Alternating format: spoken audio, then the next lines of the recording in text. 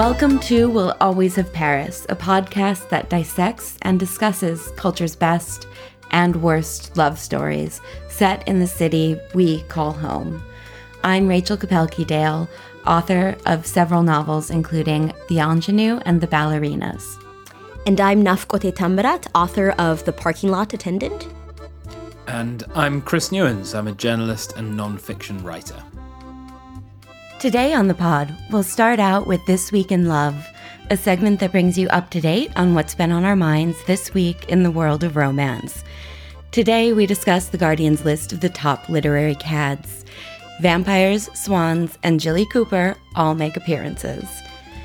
Then it's time for The Love Story, the segment where we do a deep dive into a classic Paris-based love story from fact or fiction to figure out whether it works and if we buy it. Today we'll be talking about Nancy Mitford's The Blessing. I get my dream job of explaining the bonkers Mitford family. We reveal the secret identity of the Duchess of Devonshire. And we discuss Mitford's moral philosophy about being a bore. Finally, we'll round things off with a game of Marry, Fuck, Kill, the segment in which we apply the classic slumber party game to the characters from our main love story. This time, the debate includes whether it's hotter to be really nice or to own a car. This podcast contains explicit language and discusses adult themes. The Blessing in particular contains a number of offensive descriptions of various people. We will avoid mentioning those to the extent possible in today's episode, but we thought it was important to warn potential readers about these before approaching the novel. Please listen with care. Thanks for joining us. Now, here's this week's episode of We'll Always Have Paris.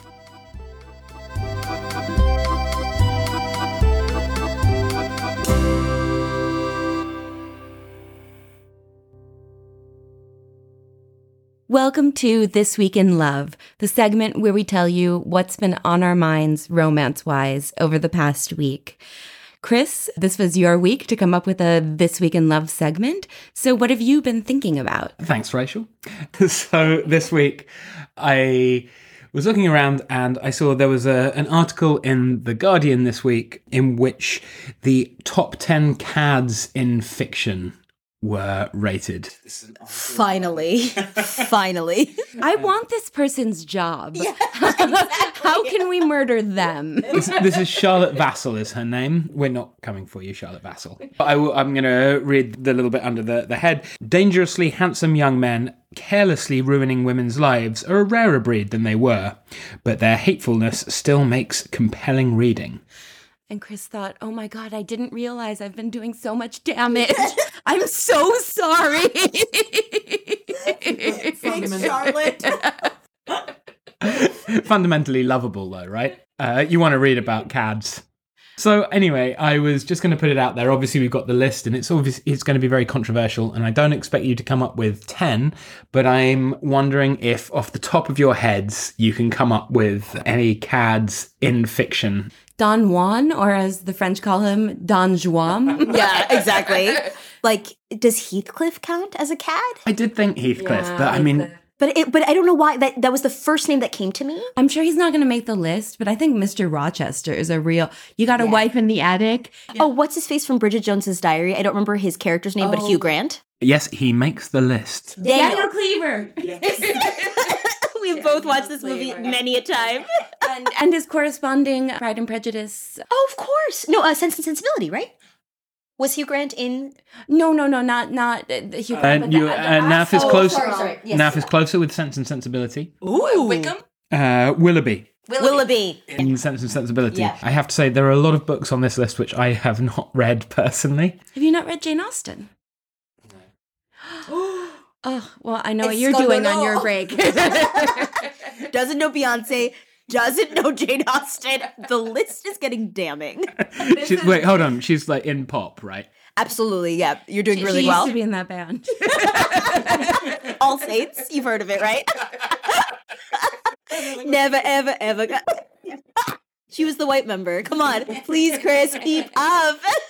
A little bit weird looking. She was the one that was a painting instead of a photograph. Yeah. Wait, so who else would be on the list? Yeah, let's... Oh, can I ask you a question? Is the list mostly classic literature or contemporary or a mix of both? It's a mix of both. I'd say there's a tendency towards classic literature. Okay. I know that one of Rachel's favourite authors is in there. Rupert Campbell Black. That's number 3 on the list. You've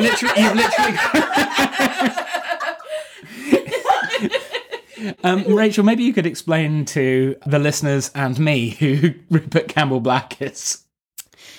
Rupert Campbell Black is the best imaginary sex of my life. He Perfect opening, yes. appears in the 1970s Riders by Jilly Cooper.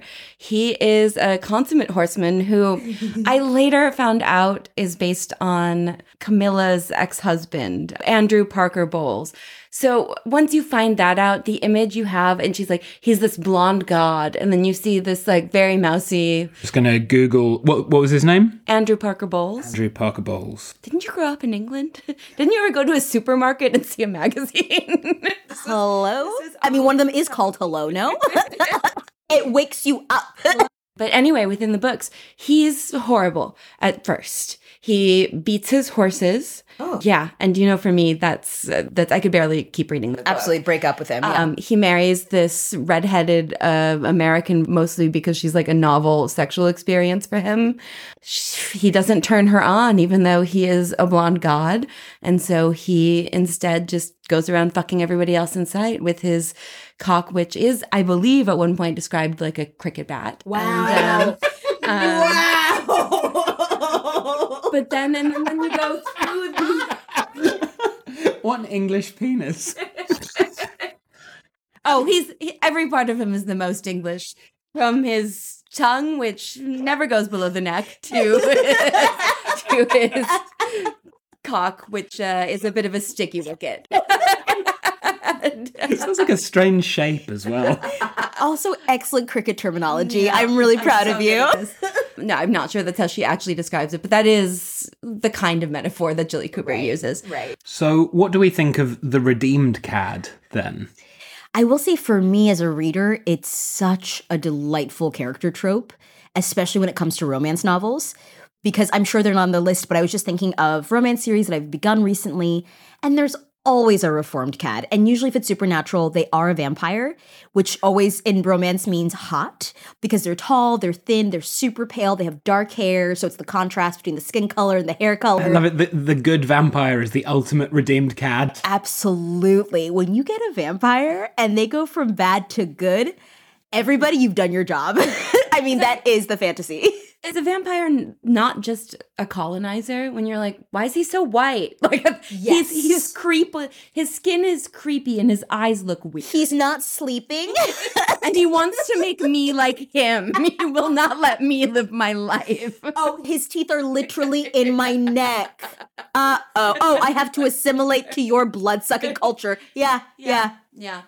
But hot. No, I'm just kidding. Oh, whoa. This is our post-colonial reading of The Guardian's top 10 cads in fiction. Still have not listened to. We've just given our ideas. Ooh, but I was thinking because you said Helen, Rachel, Paris from The Myth. He's such a cad.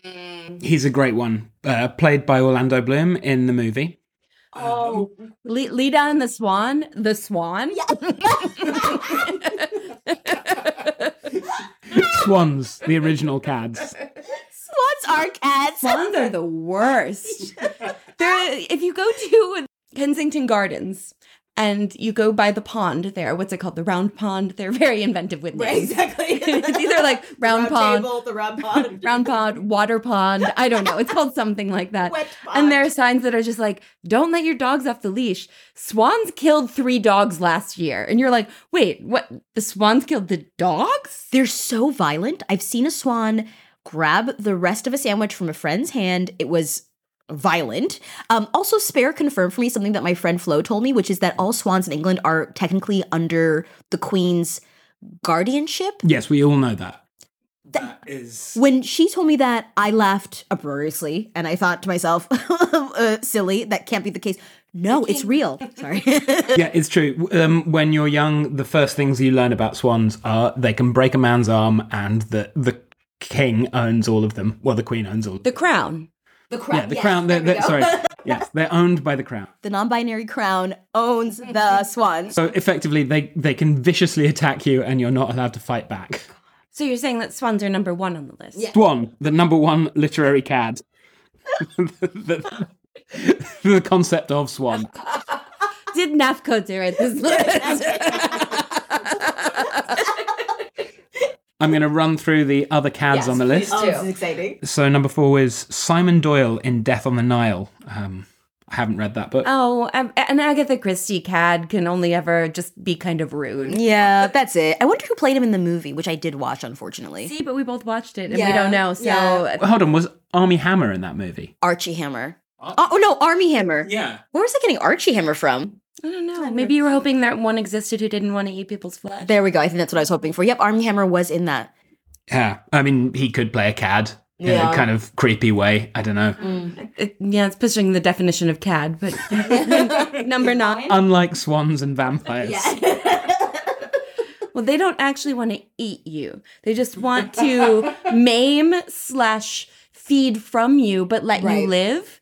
Whereas he's just like, I don't want this to be an Armie Hammer podcast. Alec d'Urberville in Tess of the D'Urbervilles. Wow. I was going to say, but I've never actually read it. I read it, but I read it in high school. I don't remember anything from it. Okay. Tom Buchanan in The Great Gatsby. Oh, that's a good one. Yeah, he's a cad pushed like. I feel like there's some Venn diagram that I'm going to have to make that's like cad asshole. Yes. And he's like at the perfect intersection of the two. And there are definitely categories of cads, and I think that the category... Categories, if you will. Oh, we will not. But you will, and I'm glad you did. I'm really glad you did. But definitely like the American cad is best exemplified by Tom Buchanan. Blustery, loud, always showing off a shiny new object. Yeah, absolutely. James Steerforth in David Copperfield. Don't remember that book at all. Me neither. Okay, we can cut Thanks, that. English major. Also Henry Wilcox in Howard's End. Never read it. Arthur Donnithorne in Adam Bede. Showing off now. Finally is William Rackham in The Crimson Petal and the White. She made that up. What? William, pompous and comfortable heir to a perfume business, he does sound quite caddish, is convinced of his literary genius and revels in his caddish ways. I do kind of want to read it now. I think I've met him. Yeah, I know. At home, he has a small daughter, whom he ignores, and a delicate Victorian doll of a wife whose grasp of reality is hanging by a thread. I need to watch this movie. Aren't ours all? But wait, in a flat in another part of London, he has Sugar, an intelligent prostitute. But the important question is, does she have a heart of gold? Well, it doesn't say. It just says. I want to know. It just says that he bought her from her madam. Prostitutes only get one good quality. Either you have a heart of gold or you're intelligent. You don't get both. God forbid. You can't be three-dimensional in a prostitute. That's a rule of literature. It's too much. And to be sweet as in sugar? No, that's literally 3 dimensions. And we can't, who has the time? Who has the time? It's balance. Everybody balance. Fortunately, I think she says that Rackham, my italics like all cads, gets his comeuppance in the most satisfying way. Somebody murders him while he's coming. That's what I want. I want a knife in the back. That's what I want. Well, I don't know why that's funny. I'm laughing at Chris's real shocked reaction because I think you were really like, whoa. I just think that's a bit direct, isn't it? The most satisfying way is... Yeah, the most direct way. I guess the most satisfying way would be immediately after he comes, but satisfying for the reader would be like he's about to come and he never gets to. Perpetual blue balls in hell. I would assume that the most satisfying way would be if Sugar gets into a relationship with his Victorian doll of a wife and he gets cast out into the street. Oh, I like that too. Amazing. What year was this written? I don't know if that's what happens. That's just what I would imagine the most satisfying comeuppance is. Wow, yeah, no, the most satisfying, I thought murder. Right. We can cut there, right? Interesting.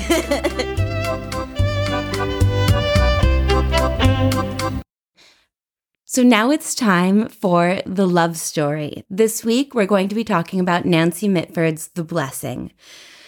Okay, so Nancy Mitford, you guys, I've been grinning all day at the opportunity to talk to you about her. So the Mitfords, can you imagine? She's a fancy English lady. From anybody who's read the excellent book, Watching the English, the older the family, the weirder the family. So Nancy Mitford grew up in big crumbling houses in the Cotswolds, which is in, if I can get Chris to pronounce this for me, the county of, the Cotswolds are in Oxfordshire? I don't know. No. Okay. Sorry. Goodbye, Chris. We'll find someone else. So I'm still here. So they grew up in these big crumbling houses in the Cotswolds, which are Gloucestershire. They are, or as I called it when I first moved to England, Gloucester. No one's perfect. Their father was David Bertram Ogilvy Freeman Mitford, who was the second Baron Redesdale. He was prone to fits of rage when he hated somebody.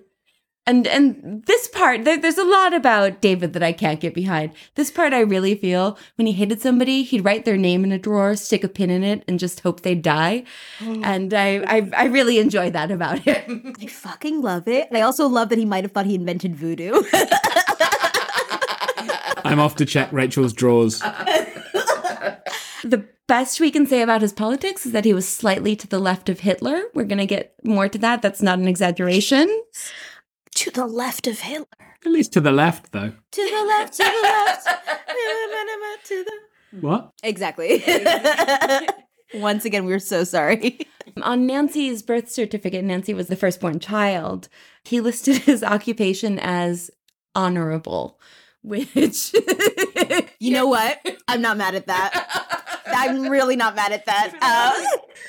For those who did not read Debrett's in preparation for someday marrying Prince William, which didn't happen. An honorable...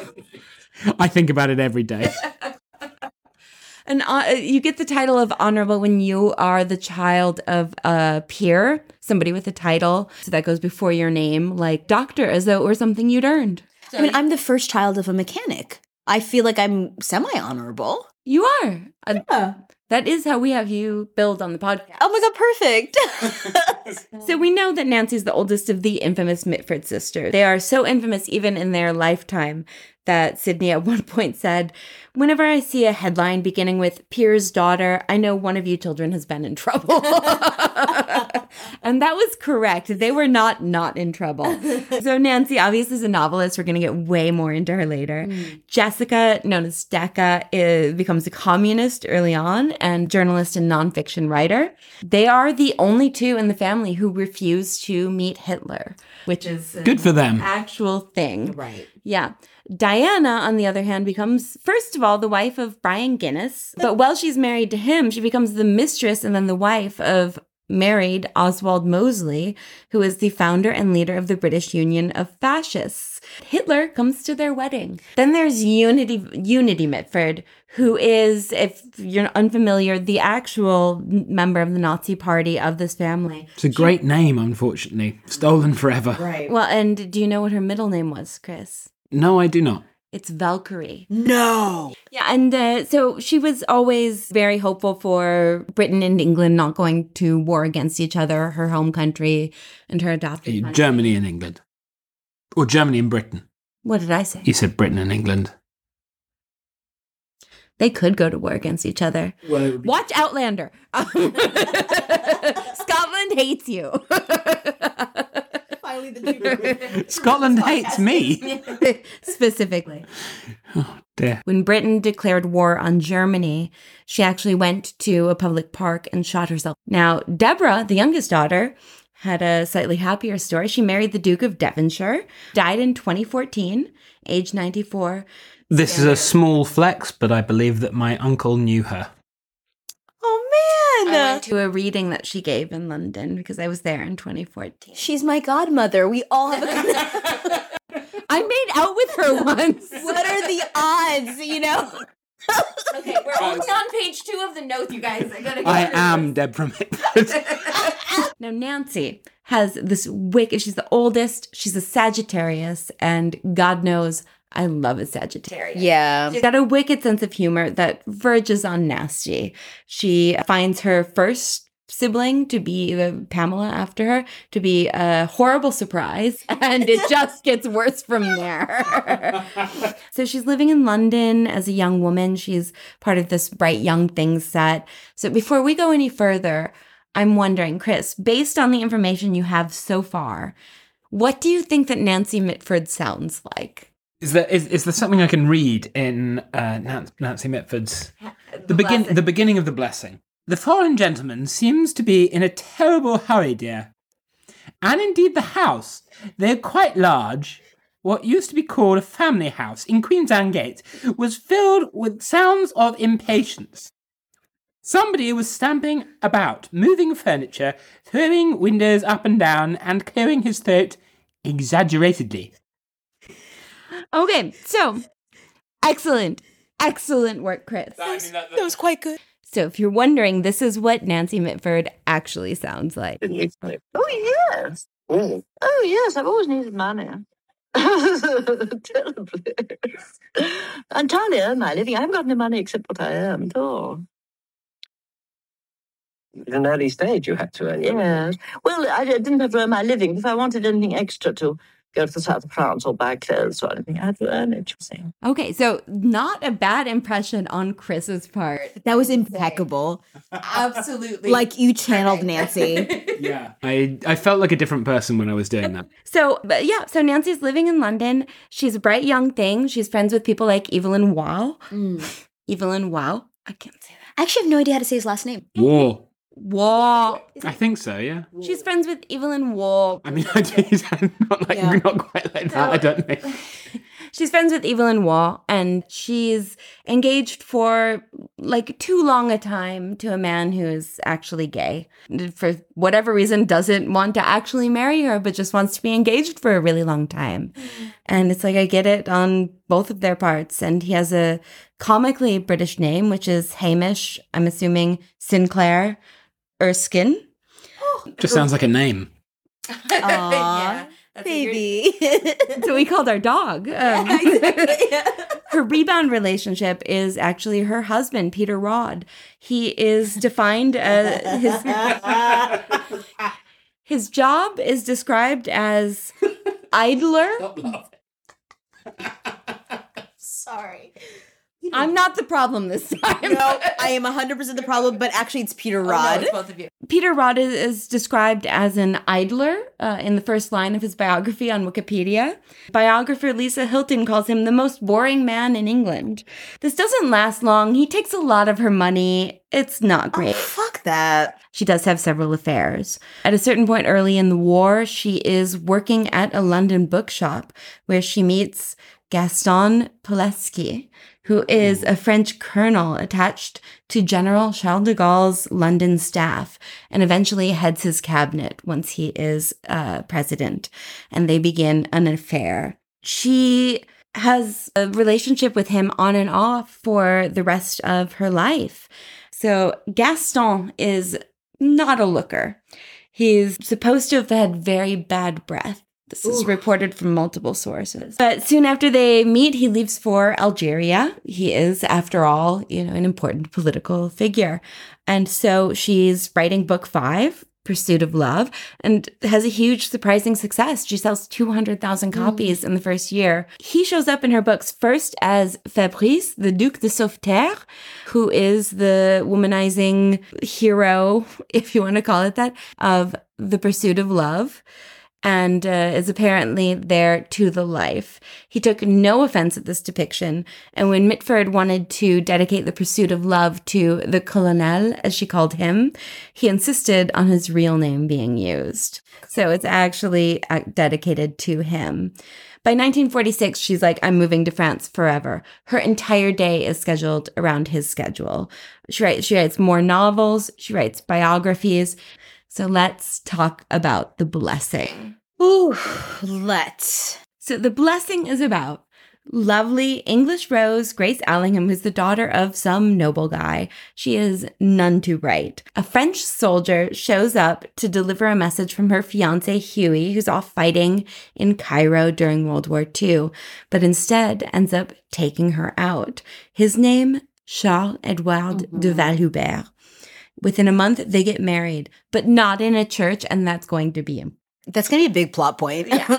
He goes back to war. It is implied that before this, he is very excellent at sex. And she has become pregnant. So she gives birth, not to a child, but to a garbage monster. Yeah. Surprisingly. Yeah. Who is technically called Sigismund. Look this up. I wrote it out and I can't pronounce it. That's not my name. I'm sorry, that's not on you. That's on this fucking bitch kid. Keep it in. His name is Sigismund. So it's not actually Siggy as everybody reads it because we're reading in English. And as they say in the movie, by the way, they call him Siggy. It's wrong. Yeah. I listened to the actual audiobook. They have kindly said they will come here for Christmas. It's chiefly on account of Sigismund. Sweet Siggy, fascinating child, said Philip, with a good deal of feeling. We asked a fancy French friend his opinion on this name, and he said, I've never heard anybody called by that name. And because it's a stupid name. For a stupid kid. A stupid name for the worst child in the world. God. That's how we came up with the alternate titles for this episode. Mine was what to expect when you're expecting a Siggy. Naf's was even better, which was... We need to talk about Siggy. And they do, and we do. So here it goes. Basically, Grace and the baby are just happy in the country at this place laughably called Bunbury, out in the country for years. And then the war ends and everything goes to shit. Charles-Edouard comes back. Siggy's like 6, 7 years old. And he's like, we've got to go to France. He's a French child. And the nanny is not happy about anything that happens in this book, really, but especially about this immediate move to France. So they go to the countryside with Charles-Edouard's elderly aunts and their priest. Things go totally fine. Grace adjusts. They're still in the countryside. It's great. But then Charles-Edouard insists on going to Paris and trouble begins. So what do we think about Grace, first of all? Grace is tough because on the one hand, I always feel like with Nancy Mitford protagonists, her female protagonists, the idea is they are unstudied, they didn't go to formal education, and we're supposed to always see a contrast between kind of natural intelligence versus this kind of very elegant, studied, I'm putting in big air quotes, education that really is like an understanding of society at large. And part of what seems to make Grace really beautiful is that she's a natural in all senses of that term, right? She's... You know, she says what she feels. She's obviously genuine. She's empathetic. But in terms of reading her, she's tough because we don't really get, we get almost, I could be mistaken, but from my memory, we get almost no internal monologue, right? We get very little internal life. We get very little, oh, she's thinking one thing, but she's not saying all of it. You know, it seems to be how Grace presents herself as what she feels. She's sad. She doesn't say much. She's happy. She enthuses about the curtains and about the countryside, right? Like that's Grace to a T. And it's tough for me to get behind a protagonist like that because she's so white bread. And I really mean that literally and figuratively. There's not much there. She looks good in a hat. We know she's a good figure because obviously Charles-Edouard would throw her into the fucking gutter if she ever dared to stray from that ideal. Charles-Edouard loves all women. And by all, there's like a list of caveats after that. All women, as long as they are white, thin, gorgeous, complexion, dimples. I'd like to add to this that, you know, she's like, but why did you marry me? And he's like, well, we're not really married. You know, exactly. It wasn't in the church. It was at City Hall. To be fair, he's pretty clear with her that he wants a son.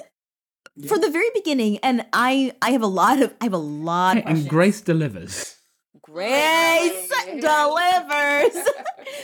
But to be fair to him, I guess, to give him his limited credit, he says to her from the very beginning, I want to marry you Tuesday because I want a son and I need a womb for that. So But I found her a very annoying character as well. But I think it's exactly what you're saying, Naf, is that I think it's not that she's a bad character if you were to delve deeper, but just I don't think she's been particularly well written. So you don't get to kind of go inside, and what you really end up with is quite a kind of accessible. I feel that she's a trope which people can aspire to be like, because she's not particularly well read or, you know, intelligent or witty necessarily, but she just has this quality which everybody likes, and when people read it, they're like, oh, I've got a quality. Yes. I'm like that. And the flip side of that is that everybody in this book is just like, let me explain life to her. Right. Men just want to fuck everything.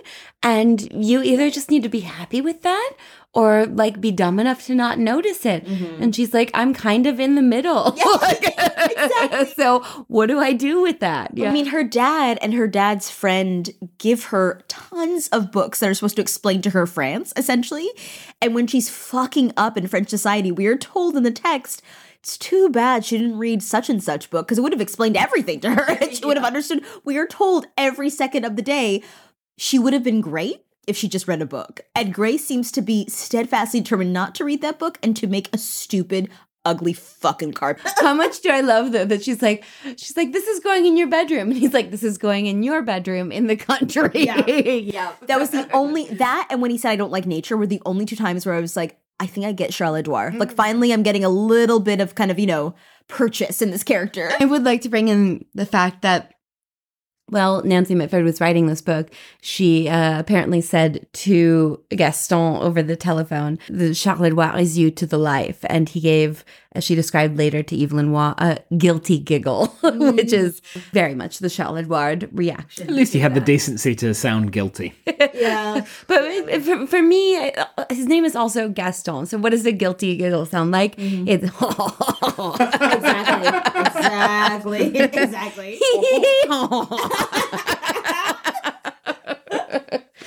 Okay, and that brings us to Sigi, the living nightmare. Do you know that old Hollywood dictum, never work with animals or children? This book explained to me why that fucking is. Because here's what I'll say, begrudgingly, I think this is a very accurate representation of what a child is. That's why we don't have kids in books. They're fucking annoying. Yeah, the problem with children is that they're humans who haven't been socialized yet. And also these two parents, we are shown and told constantly, do not parent, right? When they're in love with each other, they are fucking constantly. And so they just send Siggy out of the room, however you say his fucking name. And so he's like, oh, no one wants to talk to me and I don't know how to read. But Siggy just sucks. I mean, that's really what it is. Yes, he's very much a kid and he's very realistically drawn.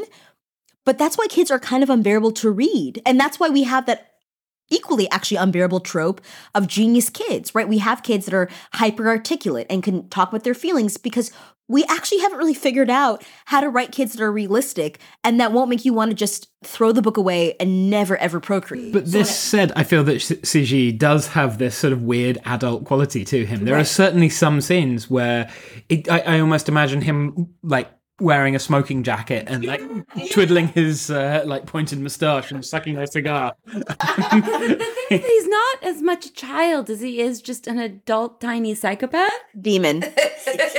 Yeah, because the men are off just constantly having sex to make sure they can continue having sex in the future and not losing that power. It's not like riding a bike. Once you start, you can't stop. And so the women have to be constantly prepared and strategizing around this. Right. It's that weird double-edged sword of women before we decided like a word like feminism could apply and then we had to like figure out what feminism meant. But it was that thing of like, oh yeah, men are fucking stupid. Don't get me wrong.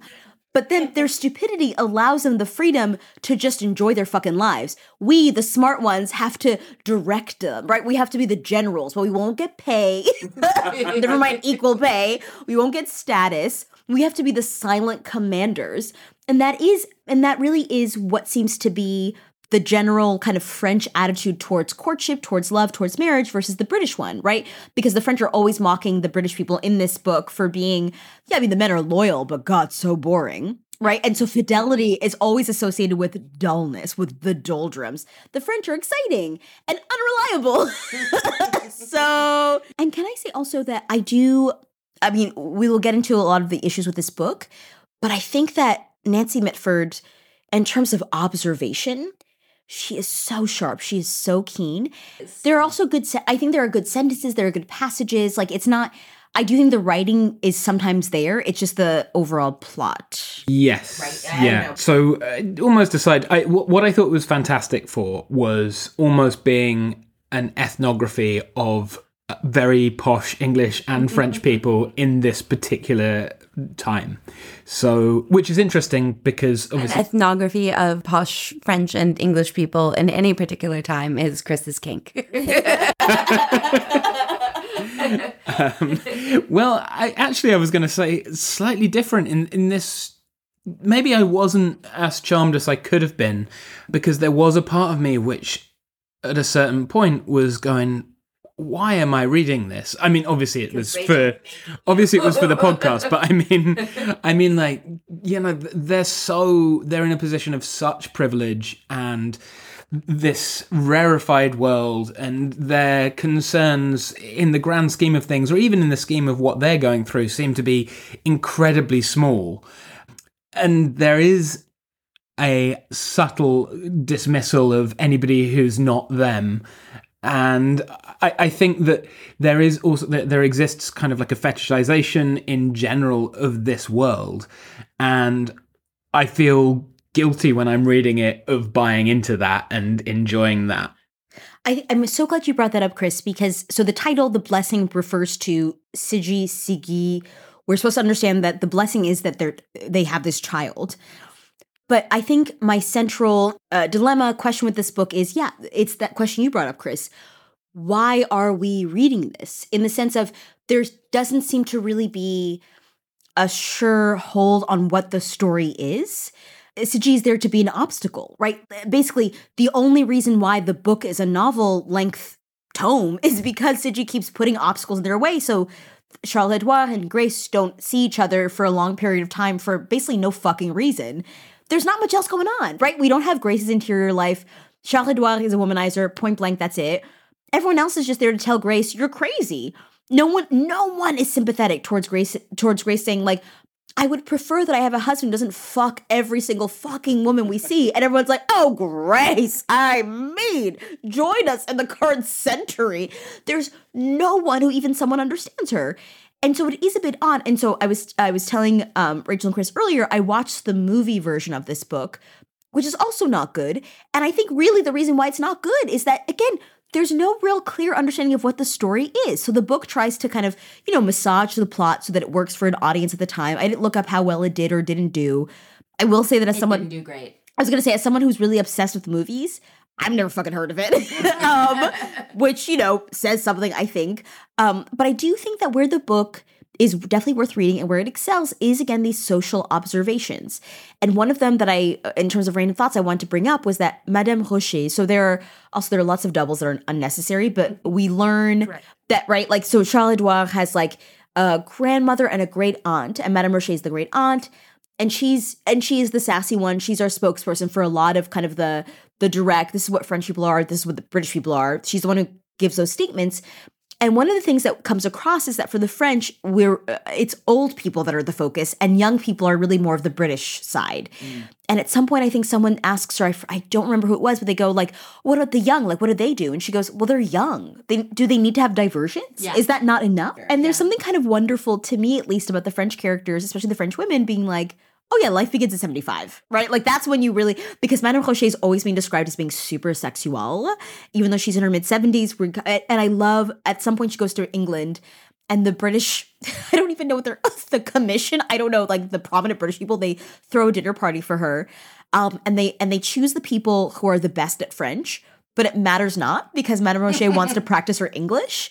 And she spends the whole dinner party enthusing about really normal British things. She's like, I went to Woolworths and it was amazing. Oh my God. I love. And then the British people are like waiting to hear like about like, a really unique French modiste who's on this British street. She's like, oh, imagine someone coming to America being like, I saw this store, Walmarta. It was that's really what she's doing. She's having the best time and she will not let anyone get a word in. She's speaking only in English. There are these moments that are so great. And I will say also the Freemason thing.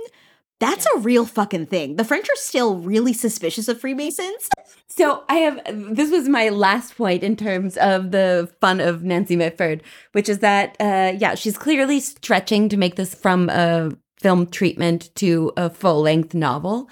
And so I'd say 20% of the book is devoted to the French just being like, her father's a Freemason. Oh my God, she's the devil. She's a Satan worshiper. Grace's father is the Freemason. Right. Just to go back to your point though, Naf, about the kind of like the age differential and kind of the older people having more fun. So I have, confession here, a little bit of experience of very high class English life, and I would say Older women. and bourgeois French life. So with regard to the bourgeois French life, that was definitely my experience hanging around with them. Even this would have been in like 2008, 2009. And I was obviously part of the kids at that stage, and being well aware that we were just allowed to kind of go off and no one cared what we were doing. And definitely the adults were just like drinking loads more. There was so much more sexual intrigue going on among them. They had no interest in anything that we were doing. All of the events and parties that we went to were all super adult focused. So it still really is a thing, I think, in at least semi-modern France, probably is still going on now. And then just completely different, another point that I think I love, and I think it says so much about like English sort of super upper classness, is that one of the cardinal sins in this book, and I would guess any Mitford book, is being a bore. Like you don't want to be boring. Like being boring is the worst thing. And I think there's a huge amount to unpack as what it means to be a bore. On a certain level, it's because basically these people don't actually have jobs. And so... No. Their jobs are honorable. Yes. And Charlotte Dwell is a mayor. Don't forget. That is easily missed. That's like one page where he comes back and they're like, oh, you're the mayor. You have to give an award. I have a meeting. I am a mayor. It's like when people don't have jobs, they just have to be super interesting with one another all the time because they don't have anything to take up their time. So the moment that their time starts being boring, or they start being bored by somebody who has a job, they're like, God, what a bore. But I think there's also, I think my favourite line actually in the whole book, because I think there's actually a whole moral dimension to being a bore. And Charles Edouard has a lawyer friend, or he has his lawyer who was a collaborator during the war. And Charles Edouard goes, oh God, there's no bore like a collabo. Because this guy is constantly apologising about being a collaborator. And he's like, oh, just get over it. But it is more than that, because he's also, this lawyer has done something wrong, which in good society, you wouldn't have been a collaborator. And so, being a collaborator literally is being a bore. So it does mean something a little bit more than being boring. It's a whole moral philosophy, I think, that they have launched. Yeah, that's really true. Like that makes me think also about how the war functions in this book. It is both everywhere and nowhere. Like one of the things that we are told and shown again and again is how rich France is versus how poor Britain is. In France, the meat kind of overspills the windows, right? Nanny goes back to France and tells all the other nannies at Hyde Park, oh my God, I mean, the offal was everywhere. And I mean... Do you think, is that what Nanny sounds like? Yeah. Oh, I couldn't. I wonder. How would you do Nanny? I can't do accents. I actually have no idea. Oh my God, the offal was everywhere. I don't think she sounds...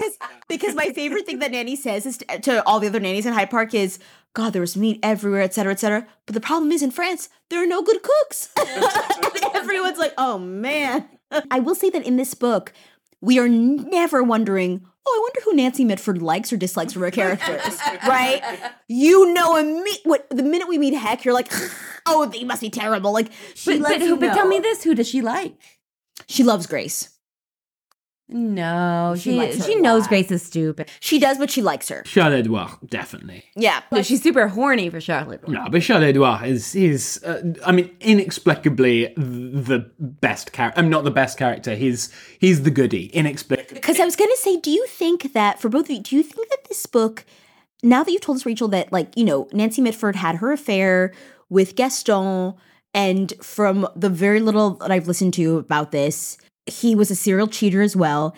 Is this book a little bit supposed to be a defense of her not leaving Gaston earlier? Like, is that why we're kind of struggling to find a story? Is it kind of just a book-length version of, and that's why I have not left my French lover, even though... I don't know, that sounds like the kind of book that a bore would write, actually. And Nancy, you are not a bore. You are many things, I believe, but you are not a bore. Well, that was this week's love story. Stay tuned to find out which characters from this book we would marry, fuck, and kill.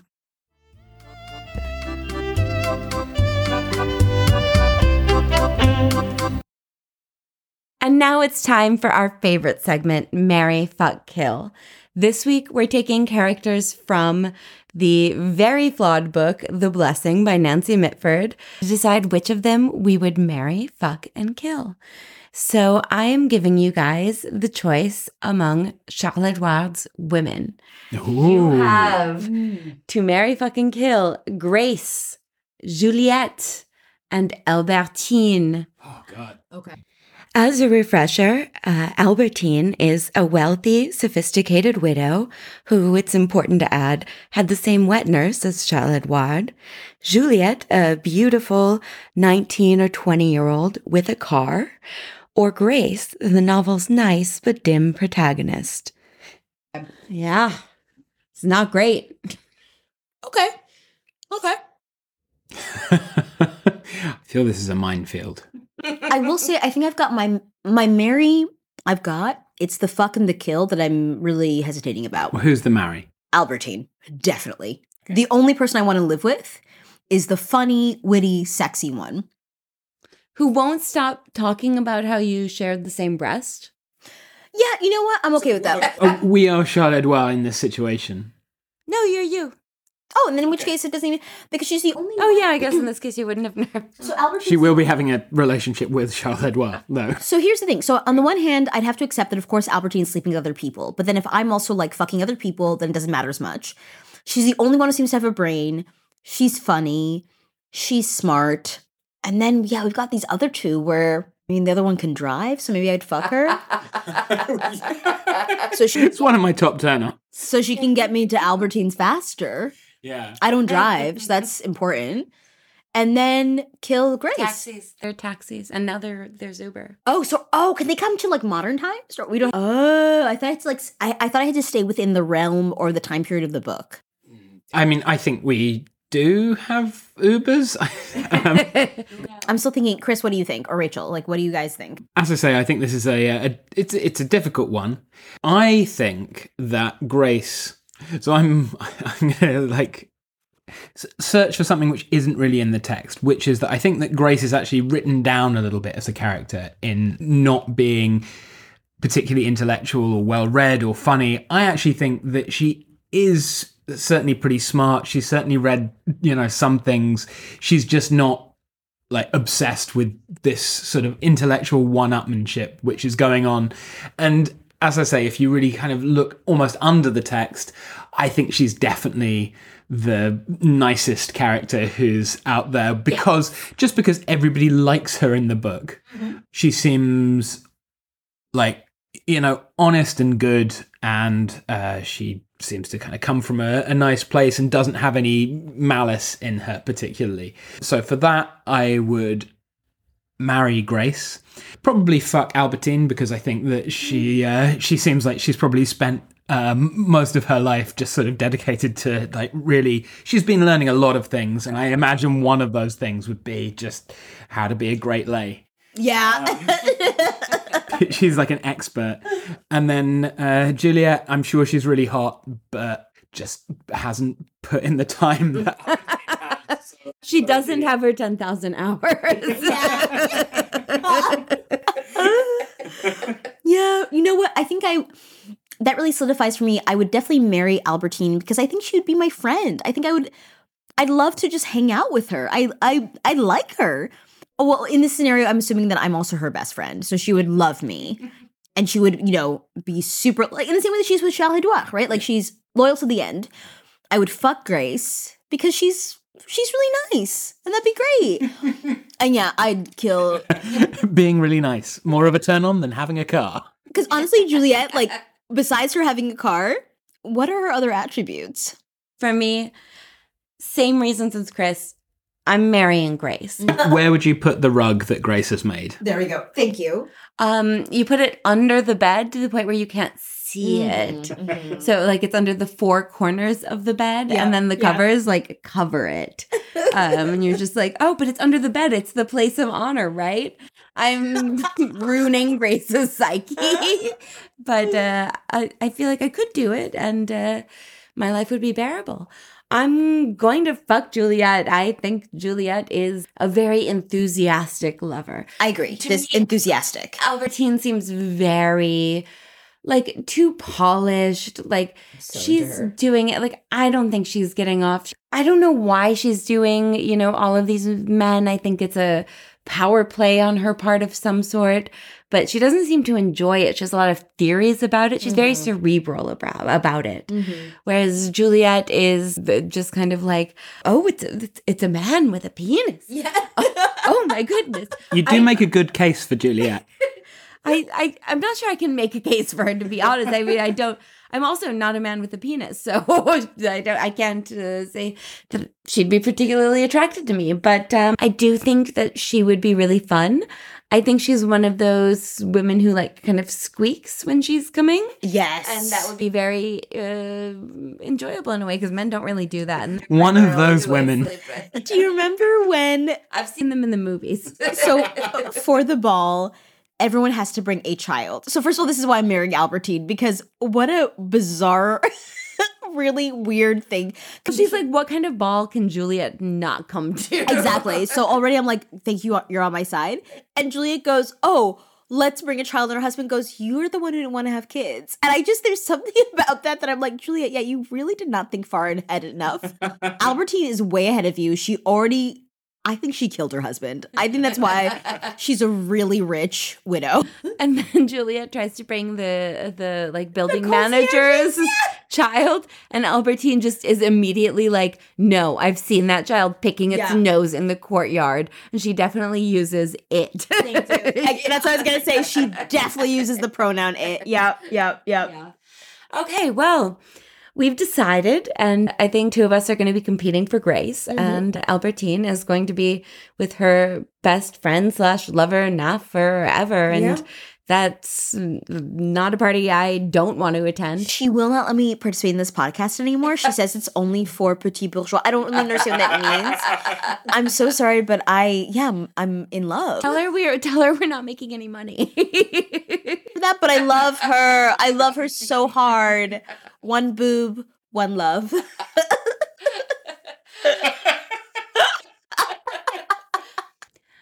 And that was marry, fuck, kill. One boob, one love. Let's get together and nipple all right.